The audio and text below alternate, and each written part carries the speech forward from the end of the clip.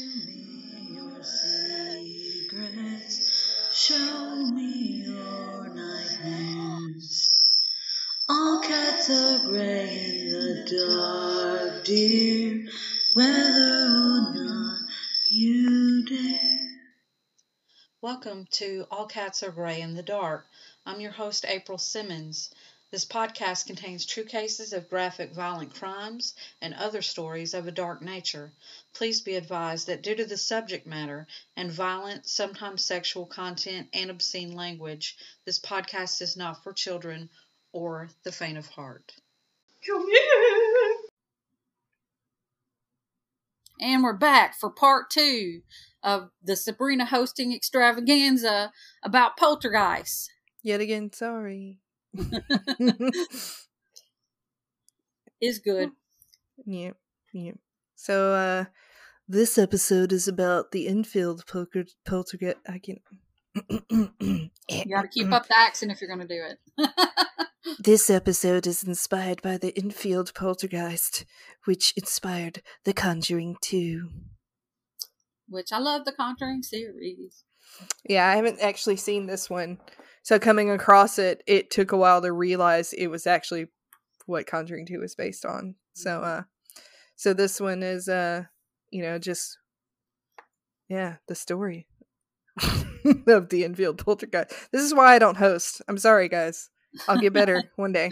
All right. Don't worry, I'm going to make her host again for the holidays, too. Because she'll be off school. Yeah, I'll be off school for forever as of December 10th, and I'm very excited. Our mom's birthday. Yeah, happy birthday. Not really. Anyway, so this kind of just reads really oddly, so I apologize, but it was like the most interesting variation of this story that I could find, so let's get going. I'll try not to do voices, but that's not true. The rasping male voice sent a chill through the room. Hauntingly, it delivered a message from beyond the grave, describing in graphic detail the moment of death. I'm already doing voices, I'm sorry. Yep. Or exaggerating my own. Just before I died, I went blind and then I had an hemorrhage. And I fell asleep and I died in the chair in the corner downstairs. The eerie voice, which can still be heard on audio tapes today, is purportedly that of Bill Wilkins. The recording was made in Enfield, North London in the 70s, several years after his death. Most horrifying of all, however, was that the voice was coming from the body of an 11-year-old girl, Janet Hodgson. She appeared to be possessed. It could have been a scene from the film The Exorcist, but it was real. What was going on? This was the case of the Enfield poltergeist, which held the nation spellbound 30 years ago, puzzling policemen, psychics, experts in the occult, and hardened reporters alike. It involved levitation, furniture being moved through the air, and flying objects swirling toward witnesses. There were cold breezes, physical assaults, graffiti, water appearing on the floor, and even claims of matches spontaneously bursting into flame. A policewoman even signed an affidavit that she had seen a chair move. There were more than 30 witnesses to the strange incidents. So I didn't know, like I said, I haven't seen Conjuring 2. I just assumed by what I had seen of it that it was just a possession case. I didn't realize it was also a poltergeist. So it's double time, making it extra scary. Well, I mean, a lot of cases in exorcism cases.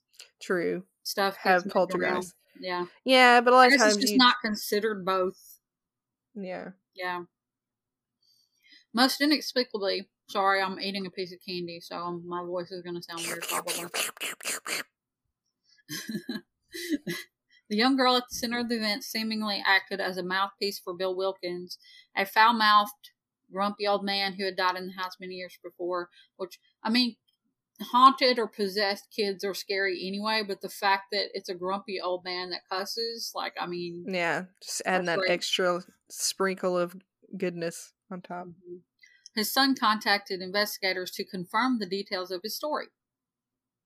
The events unfolded for more than a year behind the door of an ordinary-looking semi-detached council house on a suburban street filled with similar houses, and left those they touched permanently scarred.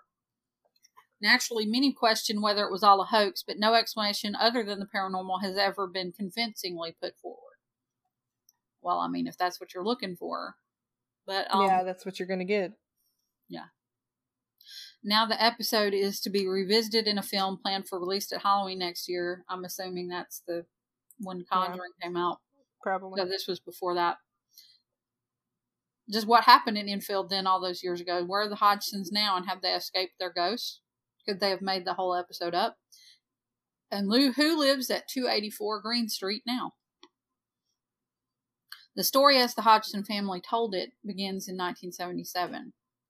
Peggy Hodgson was unusual at the time in that she was a single mother to 4 children. Margaret 12, Janet 11, Johnny 10, and Billy 7. That's a whole lot of adolescence there. Yeah. Just channeling just like a giant spotlight to this house. Look at all these kids. Having split from their father. It was the evening of August 30th, 1977, so that's not long after I was born. It was your fault. No. Like Elvis's death. Like, according to my dad, I killed Elvis. And Mrs. Hodgson was keen to get her children into bed. She heard Janet complaining from upstairs that her and her brother's beds were wobbling. No, thanks. Yeah, I know, right? Don't mess with my sleep, man. Mrs. Hodgson told her daughter to stop mucking around. The following evening, however, was an altogether more bizarre disturbance. Mrs. Hodgson heard a crash from upstairs. Cross, she went to tell her children to settle down. Your turn. Yeah, sorry. Entering their bedroom with Janet's Starsky and Hutch posters on the wall, Miss Hodgson saw the chest of drawers move. She pushed it back, but found that it was being propelled towards the door by an invisible force. It seemed as if some supernatural presence was trying to trap the family in the room with the heavy oak chest. Many years later, Janet would tell a Channel 4 documentary. It started in a back bedroom. The chest of drawers moved, and you could hear shuffling. Mom said, "I want you to pack it in." We told her what was going on, and she came to see it for herself. She saw the chest of drawers moving. When she tried to push it back, she couldn't. Janet's sister Margaret explained how the activity increased. There were strange little noises in the house. You couldn't make out what was going on. None of us got slept. I just love how that's phrased. Yeah. I'm going to start using it. I didn't get slipped. We put on our dressing gowns and slippers and went next door. The family appealed for help from their neighbors, Vic and Peggy Nottingham. Vic, a burly builder, went to investigate. He says, "I went in there and I couldn't make out these noises. There was a knocking on the wall, in the bedroom, on the ceiling. I was beginning to get a bit frightened." Margaret adds, "He said, I don't know what to do. I've never seen a big man like that look scared." The Hodgsons called the police, who proved to be similarly mystified. WPC Carolyn Heaps saw a chair move. She said at the time, a large armchair moved unassisted 4 feet across the floor. All right, that's a little different. Like, I don't know, sometimes when you read the descriptions, like, I saw a chair move, like, I just imagine it being like, you know, but like a rocking chair just moves. Yeah, that's what you kind of imagine. But 4 feet across the floor is a little different. Yeah.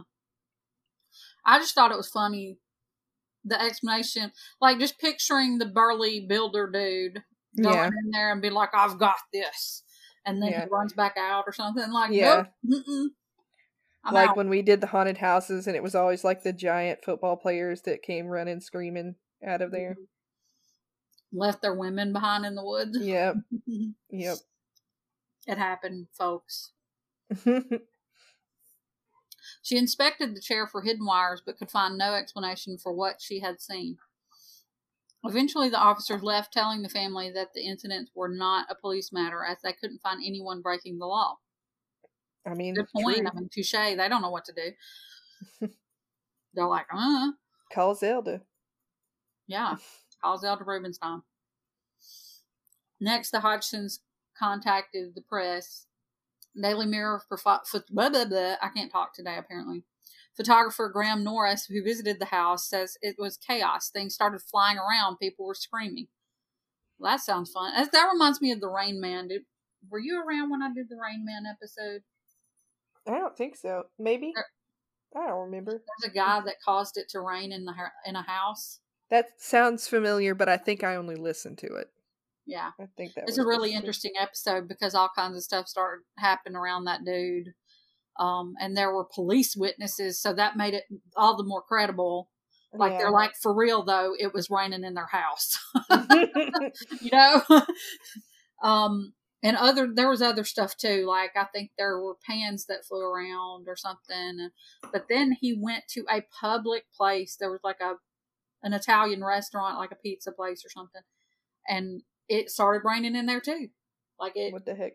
Yeah, so it's like, it really would be hard for somebody to hoax from one place to another. Like, yeah, you know, where's the setup time there? You know, like, I don't. And he even supposedly made it happen once he went to prison for other stuff. What the hell? There was a very troubled dude, and I really think that it came from inside of him because he had been abused. He had been abused and stuff, and I really think that mental stuff was going on with him, and that's what the cause of it was. I do believe I do believe there was paranormal happening, but I believe it was caused by him. You know? Yeah. Because there were just so many witnesses in that case, it's hard not to believe it. Now, where was I? I completely lost my place. Oh, yeah. People were screaming. Some of the events were captured on camera, and the images are disturbing. One shows Janet's elfin form apparently being thrown across the room. I don't understand that. Oh, I guess because she was little. She was little. Okay. I was confused by the wording there. And I was like, who's her elfin form? In others, her face is just, I was like, when did this story grow an elf? Okay. Like, Dobby is a free elf. In others, her face is distorted in pain. The BBC went to the house, but the crew found the metal components in their tape equipment had been twisted and recordings were erased. Next, the family sought help from the Society for Psychical Research, which just sounds wrong to me, but I like pronouncing that, just sounds weird. It sent investigators Maurice Gross and Guy Lyon Playfair, which is some of the weirdest names ever, guys. Mm-hmm. A poltergeist expert who subsequently wrote a book, This House is Haunted, about the affair. The author, Will Storr, spoke to Gross, who has since died, when researching his own book, Will Storr versus the Supernatural, which also features the case. Gross told him, as soon as I got there, I realized that the case was real because the family was in a bad state. Everybody was in chaos. When I first got there, nothing happened for a while. Then I experienced Lego pieces flying across the room and marbles, and the extraordinary thing was, when you picked them up, they were hot. That's some hot marbles and Legos you got there. I was standing in the kitchen, and a t-shirt leapt off the table and flew into the other side of the room while I was standing by it. The investigators found themselves caught in a maelstrom of apparently psychic activity, with every poltergeist trick thrown at them. Sofas levitated, furniture spun around and was flown across the room, and the family would be hurled out of their beds at night. One day, Maurice and a visiting neighbor found one of the children shouting, "I can't move, it's holding my leg." They had to wrestle the child from what all involved insisted was the grip of invisible hands. The ongoing knocking was one of the most chilling aspects of the case. It would run down the wall, fading in and out, as it apparently played an unnerving game with the family, who became so scared that they slept in the same room with the light on. I can't say I blame them. That sounds pretty fucked up. Yeah, no joke. Most of the activity, of course, centered on 11-year-old Janet. She went into violent trances, which were awful to behold.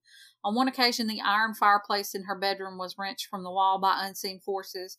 Family members also claimed to have seen her levitating, floating clean across the room. She told Channel 4, "I felt used by a force that nobody understands. I really don't like to think about it too much. I'm not sure the poltergeist was truly evil. It was almost as if it wanted to be part of our family. It didn't want to hurt us. It had died there and wanted to be at rest, and the only way it could communicate was through me and my sister." Some cast doubt on the events, however. Two SPR experts caught the children bending spoons themselves and questioned why no one was allowed in the same room as Janet when she was using her gruff voice, apparently that of Bill Wilkins. Indeed, Janet admitted they fabricated some of the occurrences. She told ITV News in 1980, "Oh yeah, once or twice we faked phenomenon just to see if Mr. Gross or Mr. Playfair would catch us, and they always did." Now age 45, Janet lives in Essex with her husband, a retired milkman. "I wasn't very happy to hear about the film. I didn't know anything about it. My dad had just died, and it really upset me to think about all this being raked over again." She describes the poltergeist activity as traumatic. "It was an extraordinary case. It was one of the most recognized cases of paranormal activity in the world, but for me it was quite daunting. I think it really left its mark, the activities, the newspaper attention, the different people in and out of the house. It wasn't a normal childhood." Asked how much of the phenomena at Green Street was fake, she said, "I'd say 2%. So She also admitted playing with a Ouija board with her sister just before the activity flared up at the house. Well, there it's you your go. own damn fault. She said she was unaware that she went into trances until she was shown pictures. "I recall being very distressed by the photos when I was a child. I was very upset. I knew when the voices were happening, of course. It felt like something was behind me all of the time. They did all sorts of tests, filling my mouth with water and so on, but the voices still came out." Oh, I don't like that. She says, "It was hard. I had a short spell in Maudsley Psychiatric Hospital in London where they stuck electrodes on my head, but the tests proved normal. The levitation was scary because you didn't know where you were going to land. I remember a curtain being wound around my neck. I was screaming. I thought I was going to die. My mum had to use all her strength to rip it away. The man who spoke through me, Bill, seemed angry because we were in his house. The situation had a huge effect on the family." Janet says, "I was bullied at school. They called me Ghost Girl and put crane flies down my back." Ooh, what's that? I don't know what that means. Oh, I don't want to know. It sounds creepy. I'd dread going home. The front door would be open. There'd be people in and out. You won't know what to expect, and I used to worry a lot about Mum. She had a nervous breakdown in the end. I'm not one for living in the past. I want to move on, but it does come to me now and again. I dream about it, and then it affects me. I think, why did it happen to us? Her brother was called Freak Boy from the ghost house, and people would spit at him in the street. Janet herself was on the front page of the Daily Star with a headline, "Possessed by the Devil." She left home at 16 and married young. "I lost touch with everything. All the coverage of the case in paranormal books. My mum felt people walked over her at that time. She felt exploited." Yeah, I can kind of get that. Yeah. Shortly after the press attention drifted away, Janet's younger brother, Johnny, died of cancer, aged just 14. That's sad. Yeah. Janet's mother then developed breast cancer, dying in 2003, and Janet suffered the loss of her own son in his sleep when he was 18. She rejects any suggestion that the whole story was faked in pursuit of fame or money. "I didn't want to bring it up again while my mom was alive, but now I want to tell my story. I don't care whether people believe me or not. I went through this and this was true." Asked whether she believed the house is still haunted, she says, "Years later, when Mom was alive, there was always a presence there, something watching over you. As long as people don't meddle the way we did with Ouija boards, it is quite settled. It's a lot calmer when I was a child. It is at rest, but will always be there." Janet reports that it was a priest's visit to Green Street that resulted in the incidents quieting down in the autumn of 1978, although the occurrences did not stop entirely, she says, with her mother continuing to hear noises in the house. Janet says, "Even my brother, until the day he left that place after Mom died, would say, 'There's still something there. You feel like you're being watched.'" Janet says she continues to believe in the poltergeist, saying, "It lived off me, off my energy. Call me mad if you like. Those events did happen. The poltergeist was with me, and I feel in a sense that he always will be." Who lives at 284 Green Street now? After Peggy Hodson died, Claire Bennett and her 4 sons moved into the house. Last week, she said, "I didn't see anything, but I felt uncomfortable. There was definitely some kind of presence in the house. I always felt like someone was looking at me." So her sons would wake in the night hearing people talking downstairs. Claire then found out about the house's history. Suddenly it all made sense, she said. They moved out after just 2 months. I'm with her. Yeah, how'd she end up there in the first place? How'd you not know? I don't know. Probably they didn't advertise it. Yeah, what kind of jerk didn't like put that as a warning? Yeah, no, right. One of her sons, Shaka, 15, said the night before we moved out, I woke up and saw a man coming into the room. I ran into Mom's room and said, we got to move, and we did the next day. The house is currently occupied by another family who do not wish to be identified. The mother says simply, I've got children. They don't know about it. I don't want to scare them. Though cynics may scoff, the story of the Enfield poltergeist has clearly lost none of its frightening power.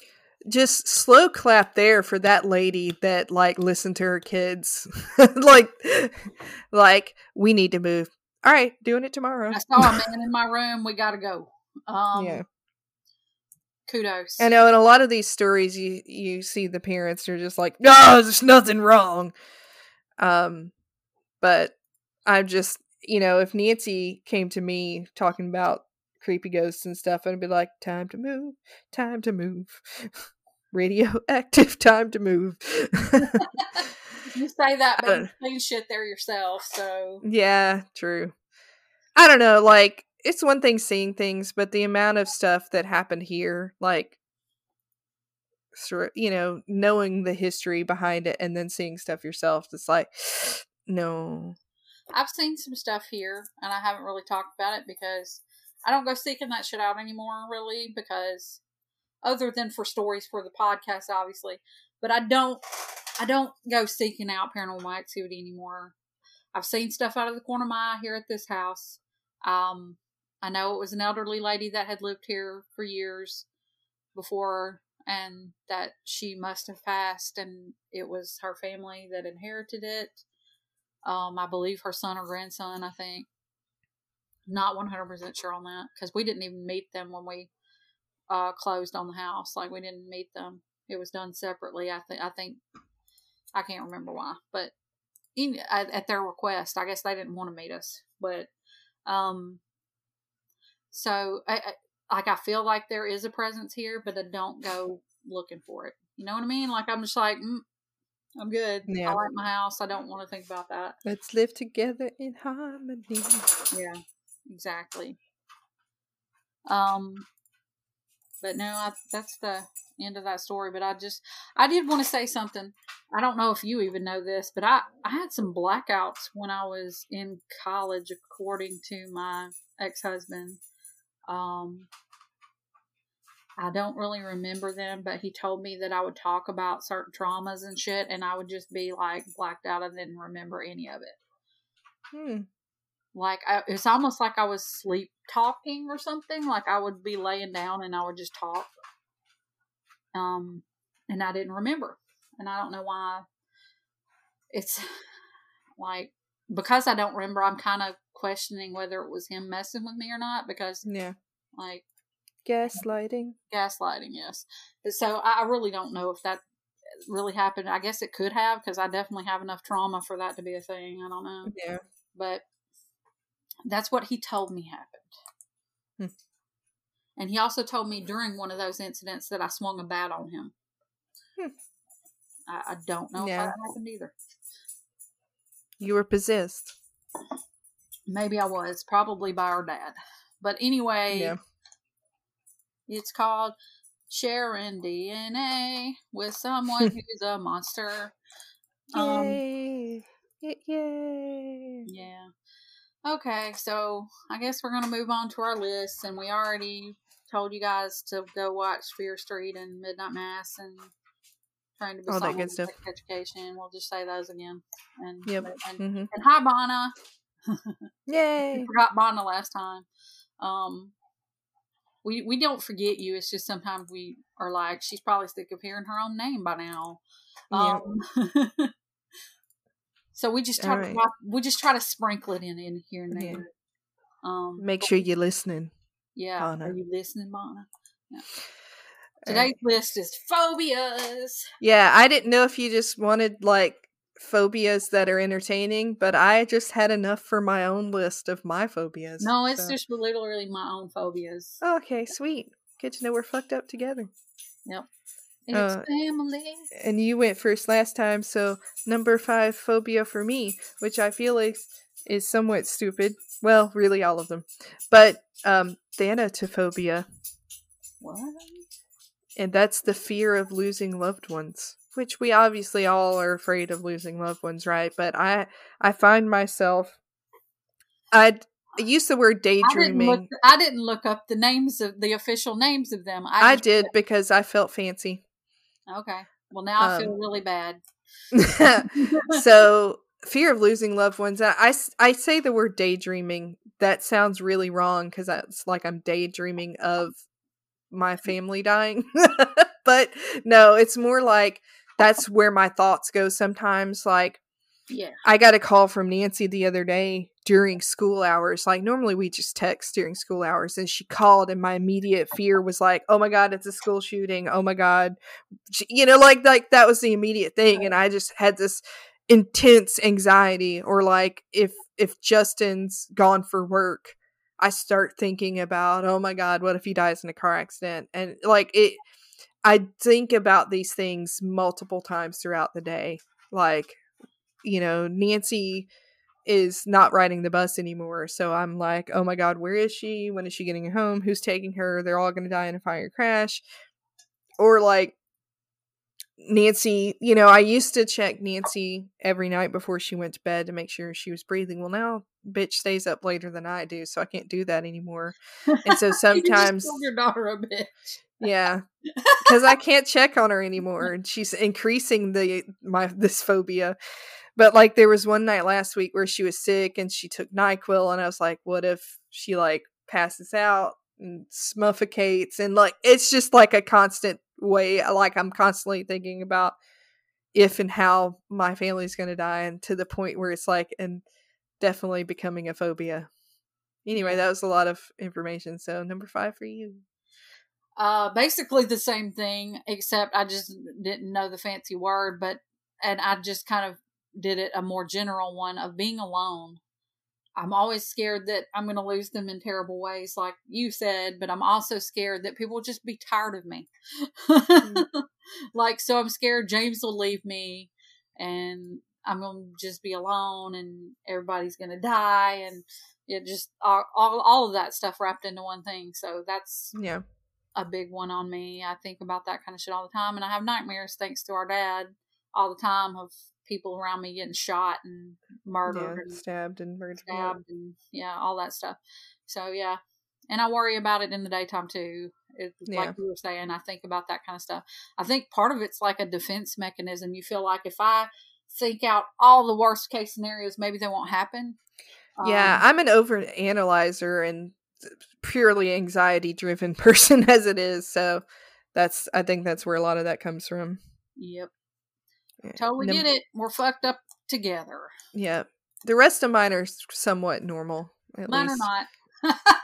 Number 4 for me is acrophobia, which is the fear of heights. Which is funny. I don't necessarily not mind being high up. It's when I don't want to be close to the edge unless something is super sturdy. Like, I don't know how I would ever handle going to the Empire State Building. I think I would be okay. But, like, there's something, like, being at a height, I have to be able to hold something. I can't just freely look over the edge of something. It's that, like, it's like I have, like, vertigo, and I feel dizzy when I'm at heights, which I think is purely, like, acrophobia at that point.